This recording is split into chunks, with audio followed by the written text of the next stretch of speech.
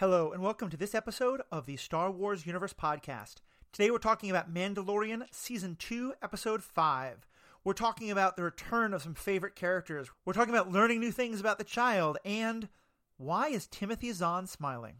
All that and more after a commercial break, over which we have no control.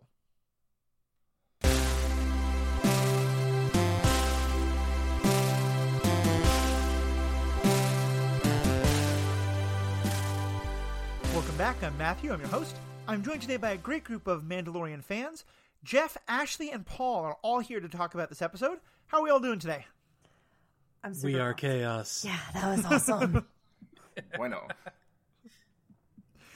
Yeah, I had not expected the episode where Ahsoka Tano does show up and her to not be the biggest reveal of the show. Right. It was a throwaway line, but I'm just going to get started there. Do all of you know, or do any of you know, the significance of the mention of Grand Admiral Thrawn? Yes? No. I don't know that that's necessarily a throwaway line. Yeah. Oh, no. I mean, because she had some intensity on it. She has some real stank on that. Where is Grand Admiral Thrawn? Grand There Admiral was much anger Thrawn, in her. question mark in my notes. Yeah, I was super happy to see Ahsoka Tano here, although it had been spoiled for me, and... I mean, the episode title was a little bit of it kind of gave it away. Oh, I didn't see what was the episode title. Jedi. The Jedi. Okay, fair. I just saw a lot of people post things like, no spoilers, but, and then a picture of Ahsoka Tano. And I was like, come on, folks. That's not what no spoilers means. Yeah. We have to have a discussion about that. Let me just say something about Thrawn, because that's what I honestly walked away most excited Somebody about. For tell those who me. don't know, not long after Return of the Jedi, a set of books was written. They're called the Heir to the Empire trilogy by Timothy Zahn. And as far as I know, these were the first of the Star Wars novels that really expanded the universe. It may well be that there were others before then, but I think these were the first that really hit mass market and are often regarded as some of the most important, some of the first. Yeah, there definitely were some before that, and we'll talk about that in a moment. Sure. In them, they introduced a character called Grand Admiral Thrawn. And he was this fascinating character who learned all about characters he learned all about other races through their art and was able to be this absolute military genius and has become a huge fan favorite. And when it was announced that what's now regarded as the Legends canon, these Star Wars novels, was not going to be considered canonical by Disney going forward, that I think was for many people one of the biggest disappointments, is that we would never see Thrawn on screen. Yeah, we lose Thrawn. Oh, no. Right. Exactly. And he has been brought back in some of the animated stuff, but this is the first time we've ever heard him even mentioned in live action, let alone giving an idea that he's going to be a major part of the plot. So we'll get to a full discussion of the show, but I just needed to start there because I was like, okay, we have Ahsoka, great. That's back. That's great. That's great. And honestly, like a couple episodes ago when we were speculating about the future, I had a thought of like, what if we get Thrawn back? And conversation went crazy. I didn't get a chance to mention it. But oh my God, I'm so excited to see where they go with that. I think it's so funny. We were watching the episode and like we're talking the entire time about like the costuming and like how beautiful Ahsoka is. Like Rosario Dawson looks so great as Ahsoka Tano. And then all of that went out the window when the name Thrawn was brought up. Mm-hmm. You're just like, screw all of that discussion. I don't care about the wig on the magistrate anymore. We got to talk about Grand Admiral Thrawn. But can we talk about that wig for a second? It was pretty bad. Ahsoka's costume was dead perfect, and I think as one of you pointed out, all the budget went to her because the magistrate's wig was just so bad. Yeah. She looks so beautiful. Yeah. It was like every ounce of makeup that went onto her, like not just her face and head either, like her entire body, because she kept having that like she took off her robe and like had her shoulders showing, and I was like, man, that's nice. Like, this is the Bay. Have we switched bays, Jeff? Have we switched bays? Maybe, I don't know. We'll see. This is Jeff's version of cancel culture. He decided there's enough about Bay, the problems with Cara Bay or such and the actress, but now that Cara Dune, sorry, but now that we have a new Bay, we can move on. Yeah, we can move forward now. Like there was, you gotta hold on to one branch before you let the other one go. Fair. if you have Ahsoka as a recurring character, then you could do whatever you want in the rest of the series. Yeah, you're right. I just hope they do. I feel like every time they have these awesome guest star characters, it's for one episode, and then they just move on. I'm like, no. Yeah, no, go back. I didn't want it to get all tied up so quickly. I feel like they're setting her up as, particularly with the link to Thrawn, as this long-term, very important character. Oh, I hope so. Though I think you're right that in this season, maybe we'll see her one more time, but maybe not. But that she'll probably... This was just planting the exactly seeds. Sort of like the what was it, episode 4 of season 1 with Cara Dune. Right, Cara Dune, and also This Is the Way Man. What's it? Gruel? No. Queel? Queel. Thank you. Queel. Yeah, I mean both He's of the them. I have spoken man. Right. Oh no, I'm sorry. Yeah, I'm a total idiot. That's what you meant, right? Yeah, that's what I meant. Yeah. I do know Star Wars. I promise. I just get words mixed up. It's like this is the way man is Mando. That's Is literally the main character. He's in all the episodes. But so far we've seen that as world building, is that they'll introduce a character or like Grief who comes back up when it's relevant, but then often disappears. But when he got on that ship without Ahsoka, I definitely had the same feeling, Ashley. I was like, no, let her stay the rest of the season at least. You said you were going to do it. So we didn't see what. Yeah. So okay, I've got stuff to say about that. But before we get to that, like we don't see what she did with the magistrate, right? Correct. Right. Mm-hmm. So maybe she's gonna hang around and try and get some information out of her brain. Jedi torture? With Yon Force. Yeah. A little Jedi interrogation. With Yon Force. You pull your own fingernails back. I mean, she did learn from Anakin how to interrogate someone, like, so that was a pretty pivotal Clone Wars episode early on. Although I love though that she like brought that up. Like I've seen what what emotions and connection do to the best of us. Right. I was like, Yeah. oh snap! was he though? But Is he a little Sith Lord already?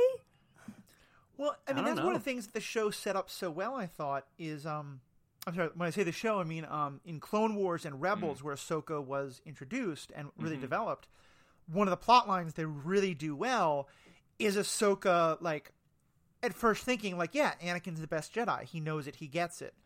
And then slowly starting to recognize that maybe his perspectives and the rest of the Jedi are not that great.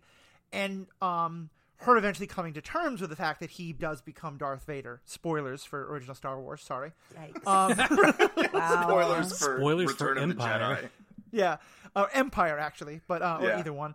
But yeah, and so that hearing her say that, I mean, I got chills. Like it was just such a great moment from her because she's seen all sides of that.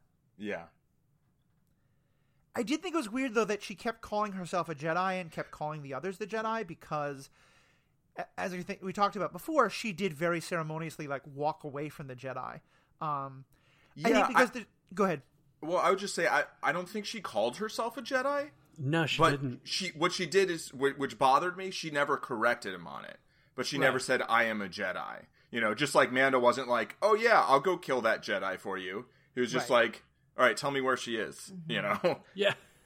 He's like, I didn't agree to anything. He's the one who said a Mandalorian and a Jedi, right? Correct. And she was like... And she says the Jedi Order has fallen. She never mentions that she herself walked away from it. But yeah. Exactly. Right, that's also true. So maybe that'll come up down the line. Maybe that's one of the reasons she didn't want to train him as a Jedi, because she's like, well, I'm not a Jedi, so how am I going to train him as a Jedi? Although I would argue maybe that would be better to train him not as a Jedi, like as a Force user, like, I don't know, maybe have some perspective like what you've gained over the decades. I mean, we do know in universe that one Jedi did try to attempt to train some people, and it didn't go so well. So, yeah. That's still not canon for me. Yeah, that's fair. That's And in fact, one of my biggest fears of The Mandalorian is getting further down the line and kind of like that's kind of the story that I would have liked to see after Return of the Jedi. Like, in terms of a sequel trilogy, and I mean, I love the characters in the new ones, but I don't really love the story and its place, how it fits with the other stories. And also, I think there's a lot of just complaints about how it was kind of disjointed because it had all different writers and directors and everything. But, it's like, how are you going to kind of get from here to that point. Like, is Grogu gonna meet Luke? Yeah. Like, I don't know. And will he be funny. played by Stan Sebastian? Stan Sebastian. Sebastian Stan. There was a comma in there. You just didn't hear it. Oh, okay. I heard There it. you go. I'm not even mad because that led me to the best thought ever. Guys, we need a spin-off series that's like a high school Saved by the Bell sort of thing, except it's in the Jedi Academy. Yeah. Oh, God. And Luke is the headmaster. We never actually see him. We just hear him on the intercom. Does this mean Grogu is Screech? Yes. So I have like questions. So does that mean that where Grogu was at the Jedi Temple during the time when like Anakin and all of them were there, so the people who trained him would have been Yoda and like Mace Windu and everybody? Yeah, that's what it sounds like. Oh, Yeah. 'Cause I love that. He's 50 years my read. old. And did he get like snuck out on that fateful night when Anakin? That's what it sounds like to me. That's Yeah. my read Okay. for sure. Which doesn't feel right to continuity. I mean, till this point, we've really seen him be like barely a toddler, at least in his own development, and that's generally before they would get to the Jedi Temple. As well as it's just one more of those like, how is this then like never mentioned as Yoda and Obi-Wan are talking about what should happen afterwards, and there's always going to be those continuity holes. There being a single other Jedi left besides like Luke and potentially Leia feels like it doesn't quite square up with the original trilogy.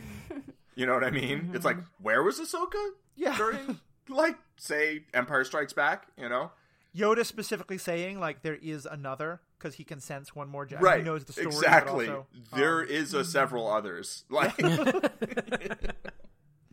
But what do you think of the story of that Grogu is not a child? I mean, he is a child, but it's not just that he's a child who is learning his powers, but that he is like afraid to use his powers because of what's happened to him. I think that's awesome. Like, that gives so much more depth to his character. Like, originally we were just looking at him as like, oh, it's a baby and babies are cute and look at him doing baby things. But now it's like, it's, I go back to the Empire introduction of Yoda, and you're like, oh yeah, Yoda was kind of an imp. So like all of this tracks. right. And like, he just does whatever the hell he feels like because like, why not?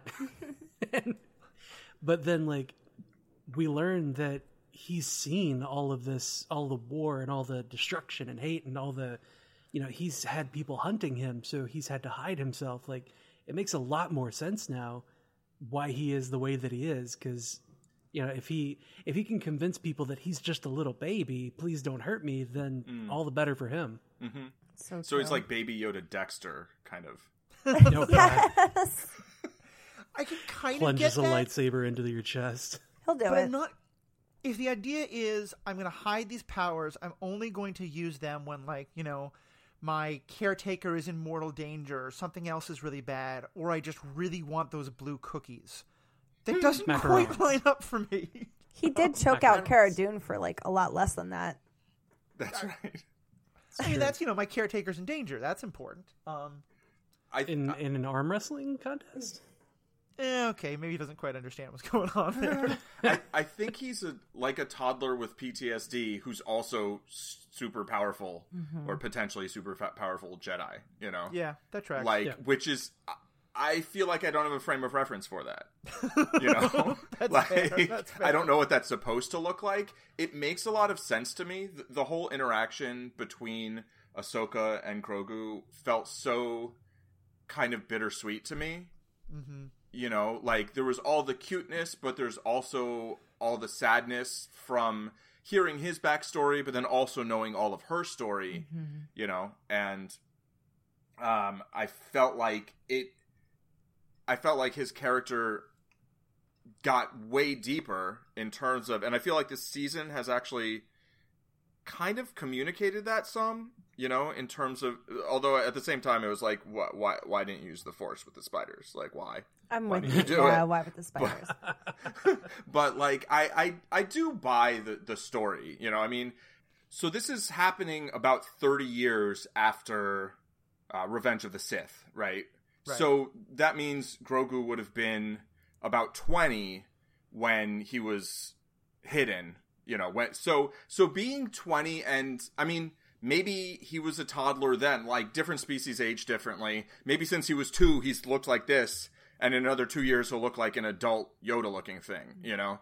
Right. I can buy that at literally the age of 20 he was being trained, even if he doesn't communicate in words quite the same way. The fact that he's so progressed in the Force, and that, you know, he can communicate with Ahsoka in a way he can't communicate with Mando, right? So back then he would have been able to communicate with Jedi. They would have been able to communicate with him in a way that he wouldn't have been able to communicate with anyone else. And it seems like there are so few of this species. There's like Yoda, Grogu, and Yaddle, basically, as far as I'm aware, that you know, it would be like, oh yeah, let's train them if they're very Force sensitive, and maybe it'll be a slow, like, centuries long process. Who knows, right? But I can buy that he, you know, learned a lot then and was a kid, and then got hidden, and then got kidnapped, and it was a little unclear how all that was, and I think it was deliberately unclear, and the point is it's unclear to Grogu because it was very traumatic, and then Mando basically saved him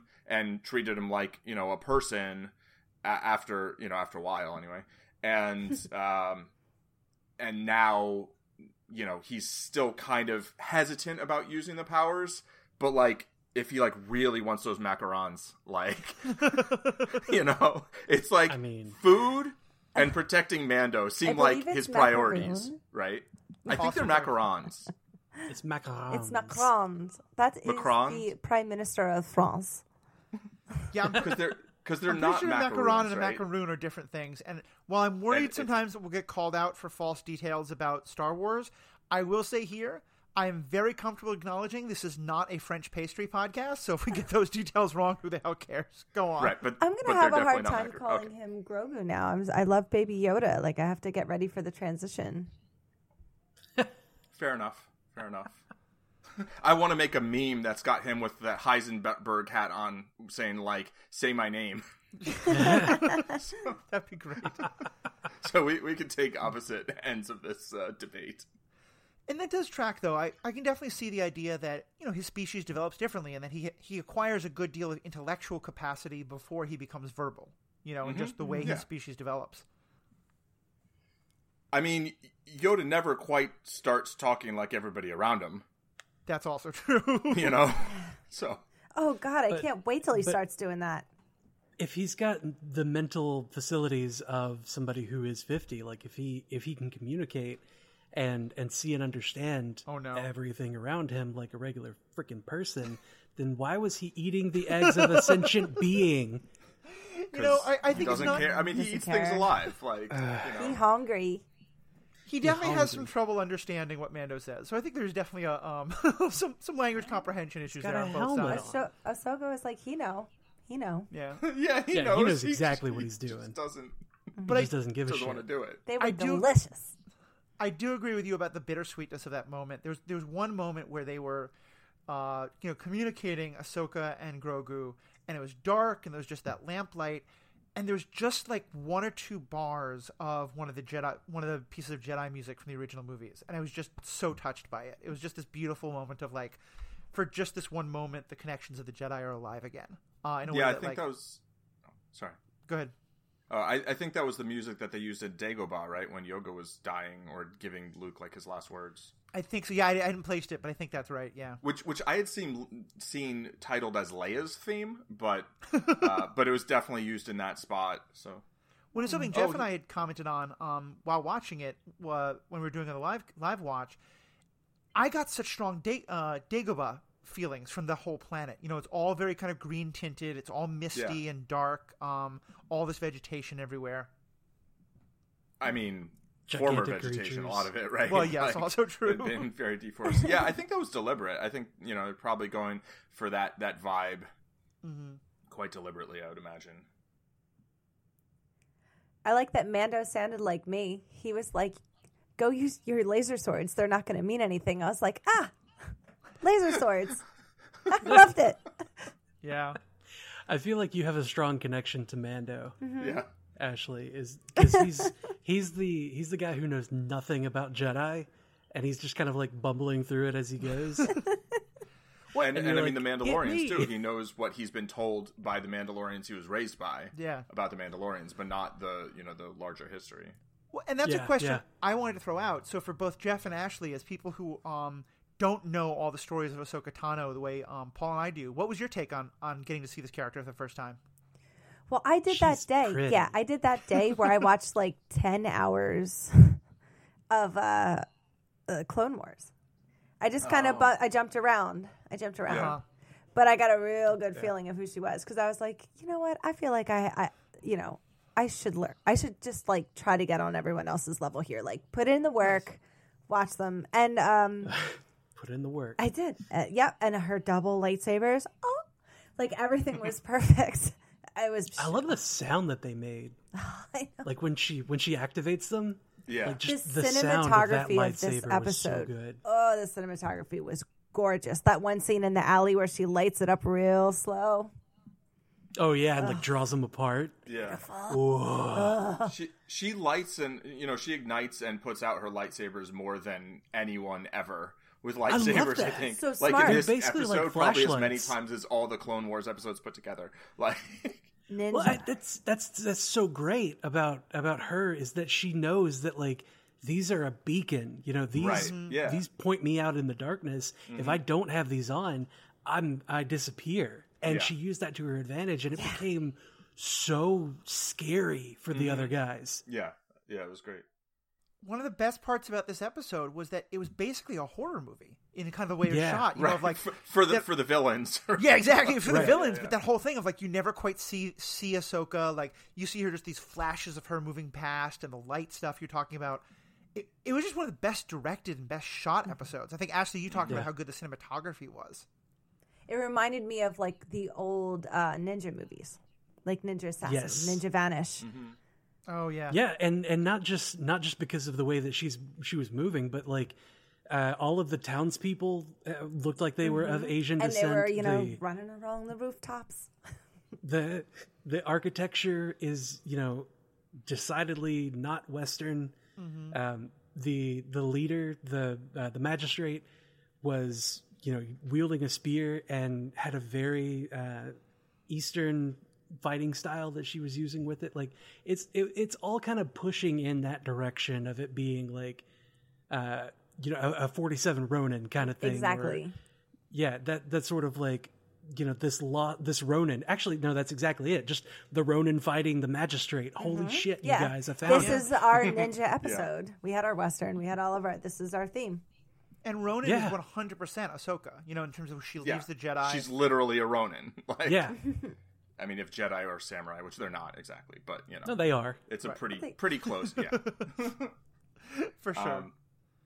But the way that we're talking about the cinematography, I love that the only things that really lit Ahsoka through this episode were her lightsabers. Like there was the one lamp when she was kind of like force talking to Grogu, but like any other time you saw her face, and if it was lit by like good lighting, it was her lightsabers on, and it was so. Like it was so awesome. Like the VFX team in this episode, like they deserve all of the money.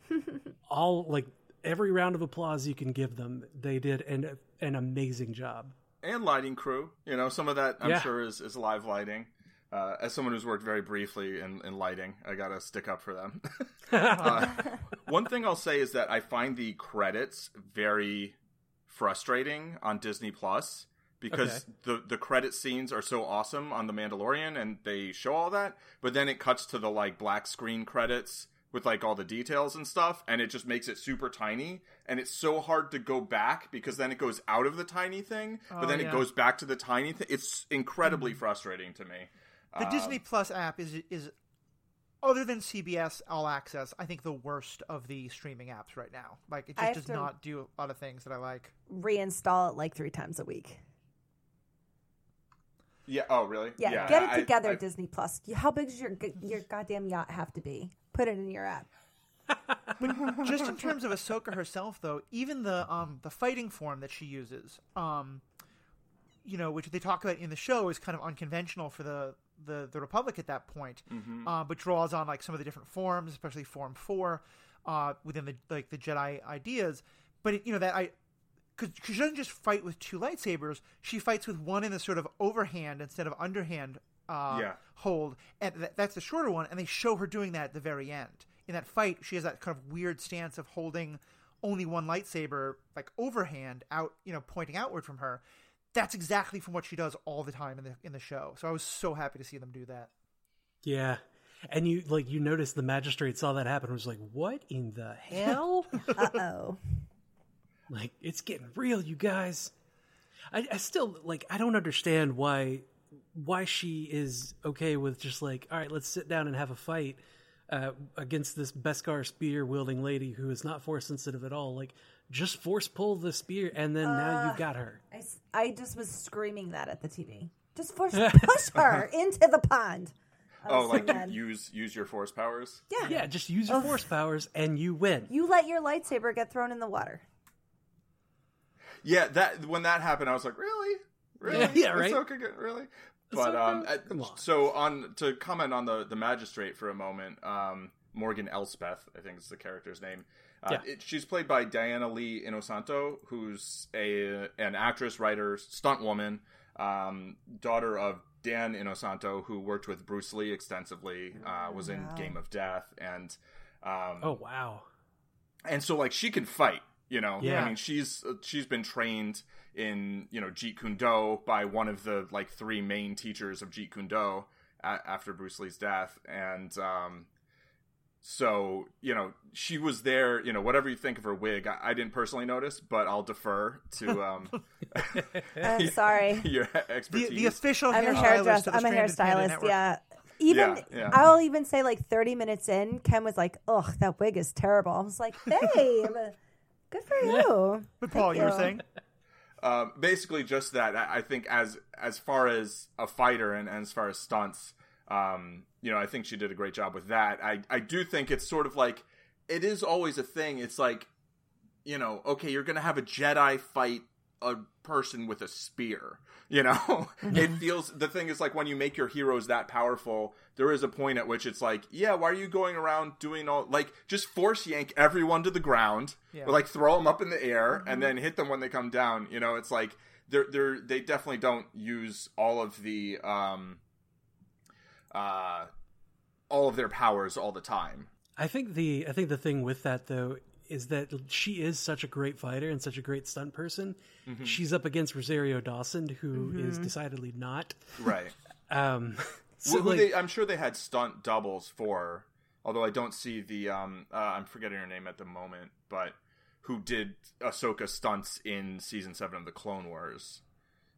But because it was live capture. Yeah. They did motion capture. Well, yeah, if they didn't have her for that, then you've basically just got Rosario Dawson or whatever stunt double she has. Mm-hmm. But it's difficult to portray a good fight and good acting from one person. Yes. Mm-hmm. And having the magistrate be such a great fighter, if they stayed on the two of them, because it kept flashing back to Mandalorian and Kyle Reese guy staring each other down. Well, that's why they did that. Right. And they intercut there so that they could, do the jump cuts. But I get that you wanted to have a good fighter in the, she's a good fighter. You wanted to have a good fight for her, but it just kind of felt silly as far as the character for Ahsoka to just okay, I'll humor you and have this fight. For me, there were two things there. One is that I agree. I thought that felt a little unbalanced, but this has been a problem throughout Star Wars. In the Clone Wars TV show, we see Jedi take on armies of thousands of droids, with no real problem, never breaking a sweat. And then we see, groups of 5 clones kill Jedi in Order 66, and it never quite lines up. So And then Star Wars is not unique to that. I mean, the producers have talked about how the show WandaVision is going to try and attempt to explain how Wanda's powers are wildly all over the map. And we've said that about a lot of characters for sure. The thing, honestly, that I got out of it, which I agree with, may be kind of a clumsy way to show this, but I thought it told us something very important, which is that a lightsaber can't cut through a Beskar. Yeah. Yeah. And they demonstrated that by so I didn't actually have any issues with that fight at the end, but when Ahsoka just attacks Mando, and just out of nowhere. Grogu was sitting there. So I'm like, it's kind of the, we want to show these two characters fighting because we think it'll be fun, and we can show you that lightsabers don't cut through Beskar because we need that later in the episode. For that fight to make any sense. And I'll be honest, you say it now and it clicks. It didn't click for me in that moment, so maybe that's why they wanted the second scene, but you're right, it was shown there. Cool. I was like, yeah. Yeah, I definitely thought the first one was to set up the second one. Because, it's like, when that happened, I was like, oh, what's he blocking these lightsabers with? Wow, I guess that, stops that. So then when she couldn't just cut through the staff, it was like, yeah, okay, that was established. Right. But now, now we know that. So if he runs into... I don't know, Maul or something. Well, no, the Darksaber. Moff Gideon with the Darksaber. It's going to be the Darksaber. Yeah, exactly. Nice. Yeah. The Darksaber is not going to be able to cut through it because it is actually a lightsaber. It's just gross looking. Well, it makes sense because if the fundamental part, or at least a fundamental part of the Mandalorian history is their fights with the Jedi, of course they would develop an armor that was laser sword proof, Right, or they were the only ones who weren't kind of conquered by the Jedi or whatever, or didn't feel like they had to bow down to them or because join they their thing. Had Beskar or whatever. Exactly. Right. I mean, to me, it seems like it's a natural resource, right? Because you can melt it down, so it seems like it's some sort of, I don't know, nth metal type, unobtainium vibranium type thing, yeah, whatever. Exactly. And it seems like it's their natural resource, but I don't know whether we got more of that. Is the final run. Right, exactly. Well, okay, so we talked about Moff Gideon. This lets me get back to Admiral Thrawn. Let me I was going to ask if people think about Thrawn and Gideon, if this is going to be two separate things. But let me just start here. Did anyone besides me know a lot about Admiral Thrawn going into this? No. Okay. I don't. I know the basic story. Yeah. And from you talking about him and from my friend Adam talking about him 25 years ago. But... Yeah, and I will say he comes up again in an animated show that, Paul, I think you have not seen. But he's definitely a lot less known than Admiral Thrawn, than Ahsoka. So I was curious to see what the reactions. But okay, so if all we know about him is that he's this very powerful Grand Admiral, but that is very much in a position in the Empire. Right. Is this a separate thing from Moff Gideon? Do we think Moff Gideon's working for him or working with him? What do you all think how this is going to tie together? I would really like to see Gideon and Thrawn be separate but equal, I guess. I want to see them... Oh, God, not to use the old school racist term there. Sorry. I want them to be kind of on each other's level. Separate warlords, because you remember last season they said all these local warlords, the power vacuum they wanted to take over. I want them to be in charge of their own little ex-Empire fleets, and they both have their this is the way, right, of how the Empire should go, and how it should be developed moving forward. And then they come into conflict. But, it's kind of an enemy of my enemy sort of thing. So, they're nipping at each other, but also trying to fight Mando and Ahsoka. That would be so great. I like that idea. I think we're more likely to get I think Gideon is probably beneath Thrawn, would be my guess. But I don't know exactly how Moffs and Admirals... what's the structure? Right, exactly. I mean, we saw some of that in Rogue One, and that... Because I believe a Moff is a political position, not a military position. And in the Empire, the two are very linked, but they're not quite the same. Right. So I feel like we're going to see some politics there, for sure. Yeah. And maybe there will be some maneuvering and maybe some betrayals and whatever... Because, it's the Empire. Bad guys do that, right? But we'll... I like the idea of having these kind of separate little post, ex-Empire factions kind of scrambling for power and sort of see where that goes. One thing they're like gang leaders. Yeah. Right. One thing I will say from the old lore is that in those books, one of the things that Grand Admiral Thrawn does is to find a clone of a Jedi, and that the clone is somewhat more unstable, and so is turned somewhat towards the dark side, and thus is willing to work with Thrawn to rebuild the Empire. And there's all sorts of stuff there about the tension between the two of them, and it's one of the best parts of those books. I highly, highly recommend those books to our listeners. But so we do have, at least somewhere in the Star Wars literature that Thrawn comes from, the idea that Thrawn is very interested in the idea of clone Jedi or of clone Force users. And so that could really interestingly tie in with what we learned last episode about this idea to sort of use the child to possibly make clone Jedi users or something like Force users.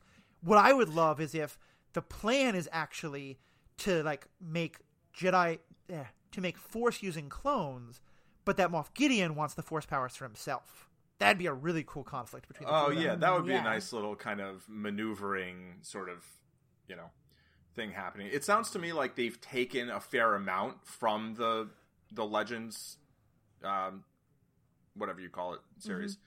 But that obviously they've adapted it and it's not canon per se, but that a lot of what is going to be used going forward is inspired by it. Yeah. Oh, yeah. And then the point I wanted to make earlier was that I hope that they're paying Timothy Zahn because they're not paying Alan Dean Foster for his... Oh, yes. Tell that story. It's brief, but it kind of gives like the 30 seconds of that. Yeah, basically, there's a guy, Alan Dean Foster, successful writer, who wrote the original Star Wars book, which is credited to George Lucas, but, he ghost wrote it, which should be pronounced with a silent ghost. But he also wrote several other books in the Star Wars universe, and Disney acquired the rights to them, but their claim is that they have... What is their claim? I mean, whatever. Basically, that they say they have the rights, but not the liabilities or the responsibilities, which that's not how copyrights work. So they're trying to pull some big corporation stuff to basically just hose, the writers of content that they're still putting out there and still profiting from. So they need to pay him, and I hope they're paying Timothy Zahn and all the other writers of books of content that they've acquired. So just thought I'd throw that in there since we're talking about the novels. Wow. Yeah, from the little I know, I mean, there's a whole bunch of new material that's been coming out about Thrawn, among other things. Like, I first learned that he was coming back when I was working at a game store, and there's the game, there's a couple of Star Wars board games that are all basically about, like, miniature warfare using the ships. And Thrawn's particular Star Destroyer is called the Chimera, and that toy was made along with a little miniature figure of him, action figure of him. Right. So I was like, oh my god, I think... Toy spoilers. Oh, it was terrible working at a toy store for that, because they would do that. Like, the bomber that's used in the second sequel, Last Jedi, it came to our store a month before, and we're all like, what the fuck is this? And then I saw it on the screen. I was like, oh, okay. But yeah, I think he is being consulted and being a much bigger part of it. But it would suck if... Oh, that's good. I wouldn't be surprised if that happens again, because Disney and creators are not the best. But yeah, so what are the last things we can say about this episode before we start to wrap up? Paul, didn't you want to say something about how Ahsoka just kind of didn't keep her promise? Oh, yeah, so I've got several points, but I'll go one at a time, and then we can go around in a circle, and then I'll just keep going. 'Cause I have a bunch. One was like that nothing about Ahsoka testing and then not training Grogu really made much sense to me. Agreed. It, like, when she agreed to train him, like, okay, so why is she going to test him and then not train him? Did she already know she wouldn't train him? Or was she like, oh, now I see this attachment, now I don't want to train him? I mean, she already knew that he had a lot of fear and all that. So that's that old Jedi nugget of stuff that I think we have a lot of thoughts on that you can go back to previous episodes and hear. Yeah.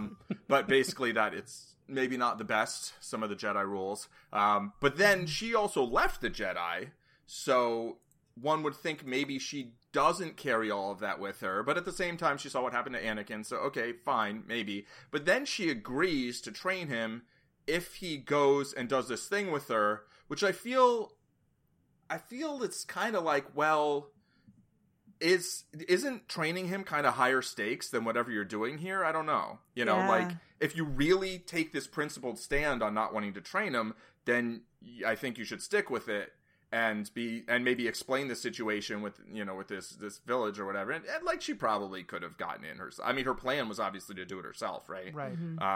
So making that agreement, but then he goes to get him, right? Then Mando goes to get Grogu, and it seems like she's going to train him, but then she shows up and she's like, yeah, but no. And so that whole thing felt a little like maybe she kept changing her mind. I don't know, but I didn't totally.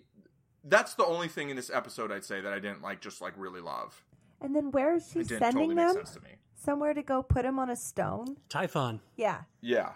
Typhon. Yeah, he's going to go to the top of the mountain and decide his own future. Which, hey, I mean, I'm down with that, right? Mm-hmm. Like, that seems like a good idea. But, like, maybe you should have led with that. Been like, this is the way. Yeah. Right. And Typhon is a planet that's mentioned in the Clone Wars. I believe that they did some, this whole thing about it being important to the Jedi Order. So that's not something they made up out of whole cloth. But right. I do That's agree. another kind of reveal. Right? I do agree with you, Paul, that it felt a little like they wanted to get the character in, but then just needed to not keep the character in. Which I gotta understand. I mean, to some extent, like, if you would think the show takes the progression it should take, it kind of ends at this point. Because, like, Mando's like, cool, I'm done. Right. And obviously you don't want that.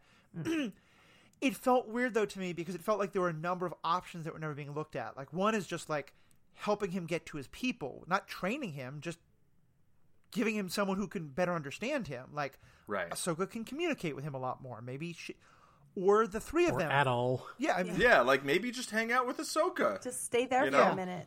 Yeah. Because especially if there had just been one or two more lines of her saying, you know, like, because you're right, Paul, she left the Jedi Order in part because she was starting to see all the problems with this idea of, like, you can't have attachments and things like that.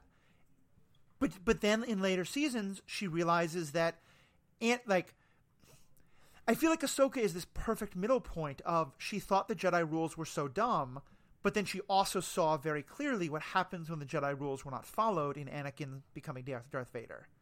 Yeah. And I just wish there was... What can happen. Right. She acted as though she were any Jedi following the rules is normal, and I needed a little more from her about that. Because I think you're right. The way it was played out, it just didn't make sense for her character. Yeah.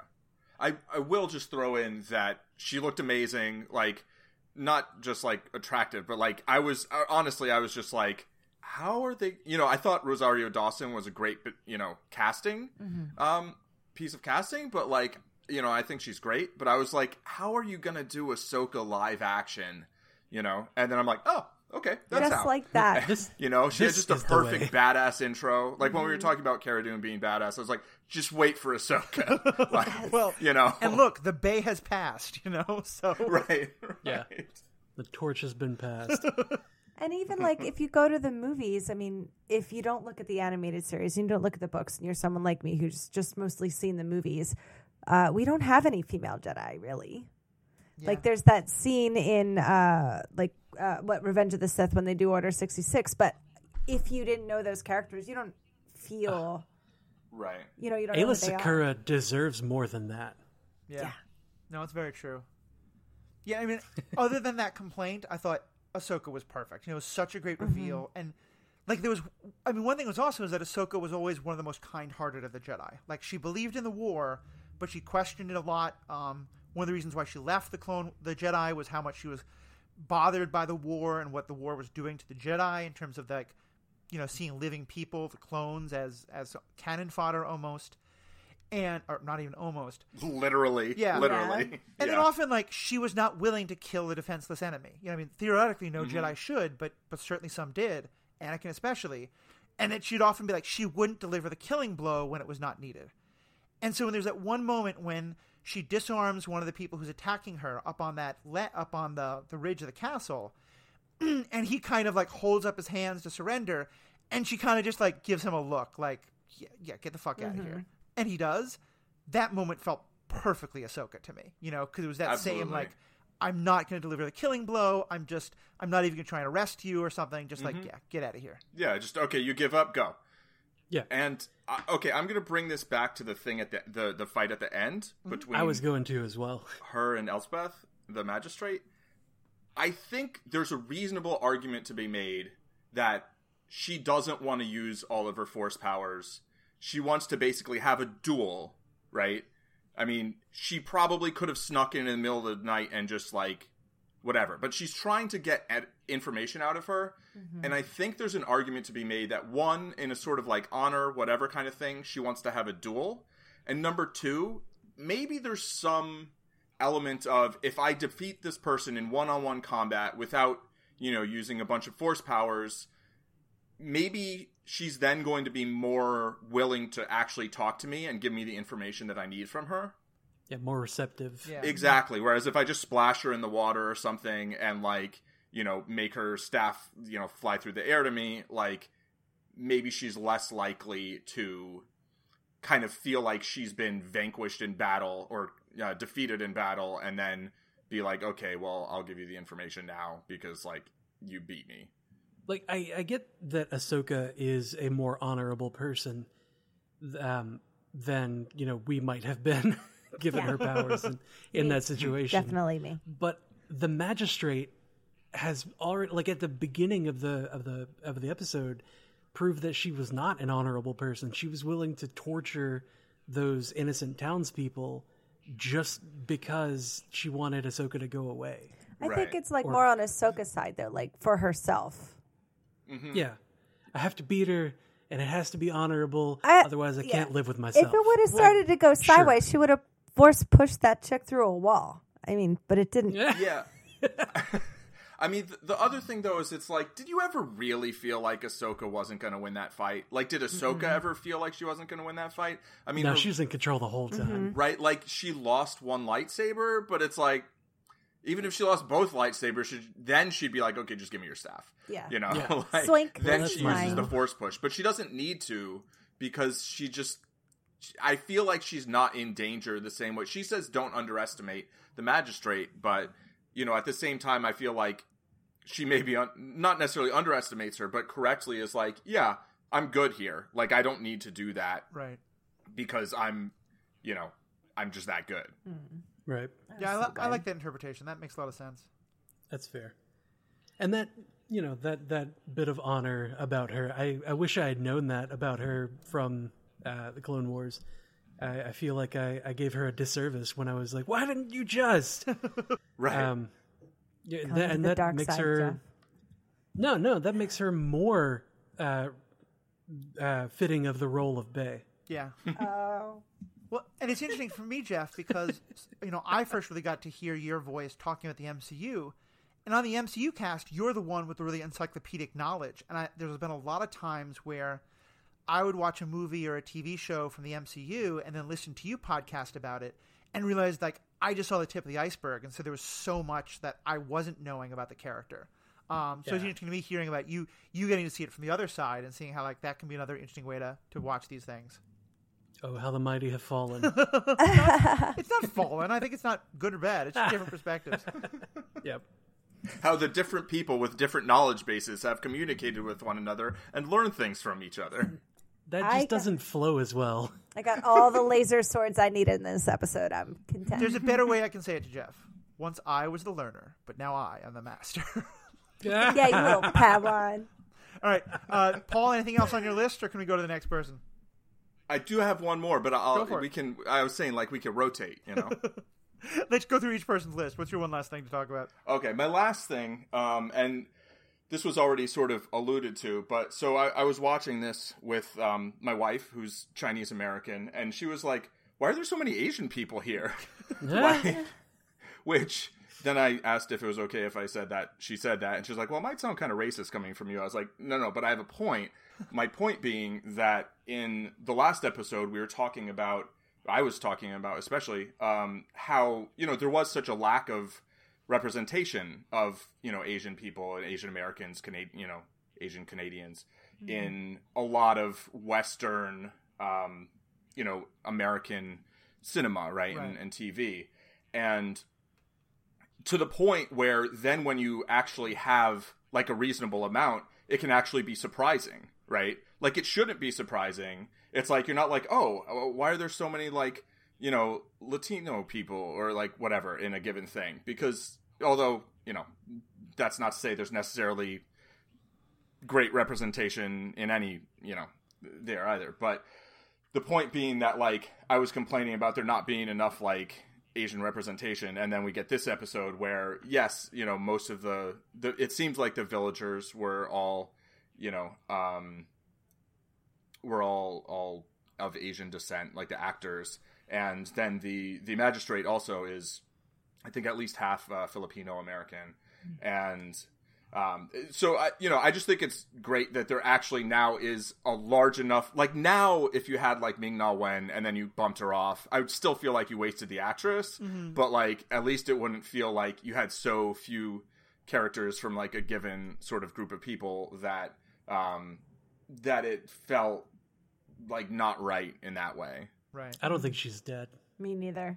Right. I mean, we all have theories about that. But I know what you're saying. Yeah. Right.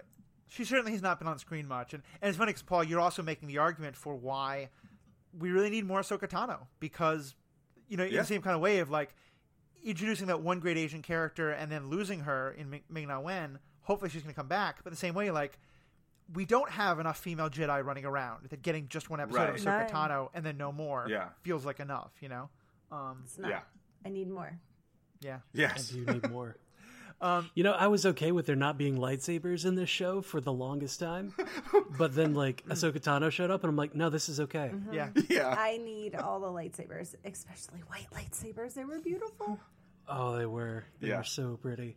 I think that just the one set, like Ahsoka would be that one that would make it okay, because like she's not the Yoda, the Obi-Wan, the Qui-Gon type of like, the Jedi and the way that they have to be, blah blah blah. Like she's not indoctrinated, Right. So having her be like a super realistic person, but also force sensitive, and use and be that honorable person that we're talking about, that would be such a refreshing take on somebody being Jedi. Yeah. Like I would wholeheartedly welcome that in this series.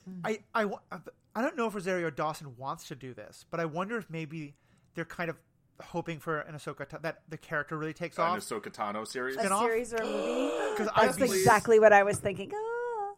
I'd be so down I for that. need it. I need it so bad. One other just cool thing I noticed, and because Ashley, you pointed out that the color, that the lightsabers are white. This is a big discussion that came up a couple of years ago because they're the same color. If you remember, at the end of the Palpatine's back terrible Star Wars movie. Yeah. Some people love it. Forgive me. But at the end of that one, I'm not even gonna try and say the name because I got it wrong before, and I Rise of just don't care. Skywalker. Thank you. Just call it Episode 9. The new lightsaber hat that Rey has is white. It's no longer blue or green. Yellow. And there's, it looks more yellow, but it does look like it's a similar sort of theme color. Right. It's different. It's lighter color. It's not quite the exact same. You're right. I'm partially colorblind, so forgive me on that one. Right. But it's definitely not either the traditional blue or green. And I think that red, for that matter. Oh yeah. Or purple, like Windu. That's definitely not the traditional either. That's Samuel L. Jackson being like, I'll be in your movie if you give me a purple lightsaber. But it is in canon, and it was written about more in the books. But my point just being, I think that's, again, supposed to be symbolic of her being somewhat outside of the Jedi traditions. And there is in the novels reason for that color to be another part of the Jedi Order, but it's definitely not what we've normally seen. And so I thought that was also really cool. Right. Yeah. You know the story of why there's a green lightsaber? Did we talk about this in Return of the Jedi? If I remember this, it's because the blue that they'd been using up till now didn't show up as well against the sand in Tatooine. Yeah, that's right. Yeah, so they switched to green. Wow. And then build all this mythology around it, but it's like, the blue isn't looking good. All right, make it green. We'll fix it. We'll come up with something in post. It is one of the reasons why I sometimes laugh. Like, I love the Star Wars lore and mythology, but every now and then I laugh at how deep into the details folks will get about, and the arguing of like, no, it has to be this because so much of it has its origins. You're right. In like, okay, all we have is a trash can that we can turn upside down to make it look like this droid. So cool. That's exactly. Ashley, what's one or two of your last things you wanted to touch on? I really hope she comes back. I know this is only episode 5. We have 3 left. So I'm not getting my hopes up too much, but I cannot get enough of her. I need some more lightsabers. I love them working together, even though they're like arch nemesis. Oh, I love it. And I can't wait to see this story progress. And I just hope that they do it within the next 3 episodes and I don't want some like huge, like we just get to Moff Gideon and then this season ends. Like I need some action. Yeah. Like what was Ahsoka staying there for? Like she could have brought her torture victim with them, right? Mm-hmm. So like, is there a reason that she needs to stay on that planet? Is she trying to rebuild their society? Like it seems that they had picked somebody else to be a magistrate already, and he seemed cool with it. Why didn't she go with them? He's credited as governor. Yeah, why didn't she go with? And then we get the Ahsoka and Mando show. Because plot, Jeff, plot. Mandasoka! Oh! You know how expensive it is to Mandasoka. put her in that makeup and the hair and the... Or even Mandasoka Botan. You know, I mean, why is Bo... These are my 2 biggest frustrations with the show right now. One is that, and I think we had this discussion in the live watch, I am so damn sick of the side quests. Like, it was fun at first in the first season, but when we realized, like, yet again, it was going to be Mando has to help Ahsoka with some fight against an enemy who we haven't met before. Stop, please. Yeah. Give us the actual story you're teasing this whole time. But also, I mean, Ahsoka is fighting elements of the Empire. Bo-Katan is fighting elements of the Empire. Mm-hmm. Mandalorian is like in his own way. Why are we not all getting together? You know, I don't understand why Bo-Katan stayed on her planet. I don't understand why Ahsoka is staying on this planet. It just feels like they don't want the characters together because they want it to be this Mando popping in and out, and that's fine, but then don't keep making situations where that doesn't make sense. Well, they want to have the big everybody get together, let's round up the gang kind of team up in the last episode or 2, like they did last season, because that's, because that's the structure of the show. That's the structure of Mando show. Maybe that's the tried and true formula. Yeah. As long as they bring him back, I guess. Jeff, what about from you? Any 2 last points? So I thought that when Ahsoka showed up and she cut through the trees cut through that one tree with the 2 lightsabers, and then used the chunk of tree to knock out the one guy, and then the tree falls directly on itself and then falls over. Like that was probably some of the best bit of ridiculous Star Wars physics ever. So and good. I need more of that. Yeah, it was so good. Because like her just cutting through everything the way that she did was so freaking cool. Yeah, the bell. Yeah, cutting through the bell, like cutting through the gong, the way that she did, like all of it was just so awesome. And I think that like her cutting through stuff could have been really cool if they had gone with, I guess to backtrack, Paul, you mentioned that the credits portion of the show kind of pisses you off with Disney Plus, and I thought it was going to be a discussion of the concept art that they show. I love that. I love that so much. The concept art that they show is awesome, but in like most of the time, it kind of follows right along with what actually happened in the show. Mm-hmm. But in this one, there were a lot of images that were not in the show. Like they were different from what the show had or from what they filmed. Yeah. And there was one where like Ahsoka was squaring off against the magistrate, but it was inside. Yeah, it was like in what dojo, looked like almost like a dojo. Yeah. But like if they had been fighting in there, and if Ahsoka had been like cutting through the sliding doors or the paper doors would have looked so awesome. I could go for that. Yeah. That would have been one of the coolest things, but they decided not to. The first time she cut through that tree, I flashed to Obi-Wan cutting Darth Maul in half, and us not realizing until he falls down and like the two. Which again, it's ridiculous Star Wars physics, but it was just so well done. Exactly. So like, I don't know, the art, the concept art at the end kind of made me wish for the episode that could have been, I guess. Yeah. Which is unfortunate to say, because this was such a good episode. Mm-hmm. You were saying, Paul? Sorry. So first of all, I don't really feel the same like side quest thing about this episode at all. Like really it was only episode 2 where I was like, why are we spending an episode on a planet with a bunch of spiders and this whole thing? And you know, but aside from that, I've enjoyed the basic story at least of all of the episodes, and I don't know, I think I've kind of just accepted like this is what Mandalorian is. It's an episodic show that has threads to the main universe, and I think it's going to increase in sort of frequency, and maybe towards the end it'll feel like we're really engaging with sort of the central plot, but I feel like maybe it won't. I don't know. But I did get the feeling, you know, now that you're saying that there was all this concept art that isn't exactly in the show, I feel like maybe they shot a fair amount more than what they showed and cut it down to the sort of 40 whatever minutes, and like it could have been an hour-long episode, and maybe there's a take where Ahsoka does say something about not being a Jedi, and they're like, oh, well, we won't put that in. And so some of the things about her training or not training, maybe some of that's editing, you know, not just writing, because what we see at, you know, the final thing often isn't like all the scenes that were written and shot, right? So I'd be a little curious about that. Well, one of the pieces of art that's not related to any of the like fight scenes is Grogu. God, I was like Baby Yoda. His name's not Baby Yoda. His name's not Baby Yoda. But what else could it be? Grogu. It's going to take time. Grogu with his eyes closed and his hand up, and there's a bunch of dead like flower buds or dead looking flower buds in an area where a couple of them are blooming, and there looks to be light shining down on the few that are blooming. It's like he's making them come back to life. Like that. Or he killed the rest of them. Or he killed the rest. Yeah. And that's when Ahsoka's like, nah, Ahsoka's like, nah, dog, nah. Good.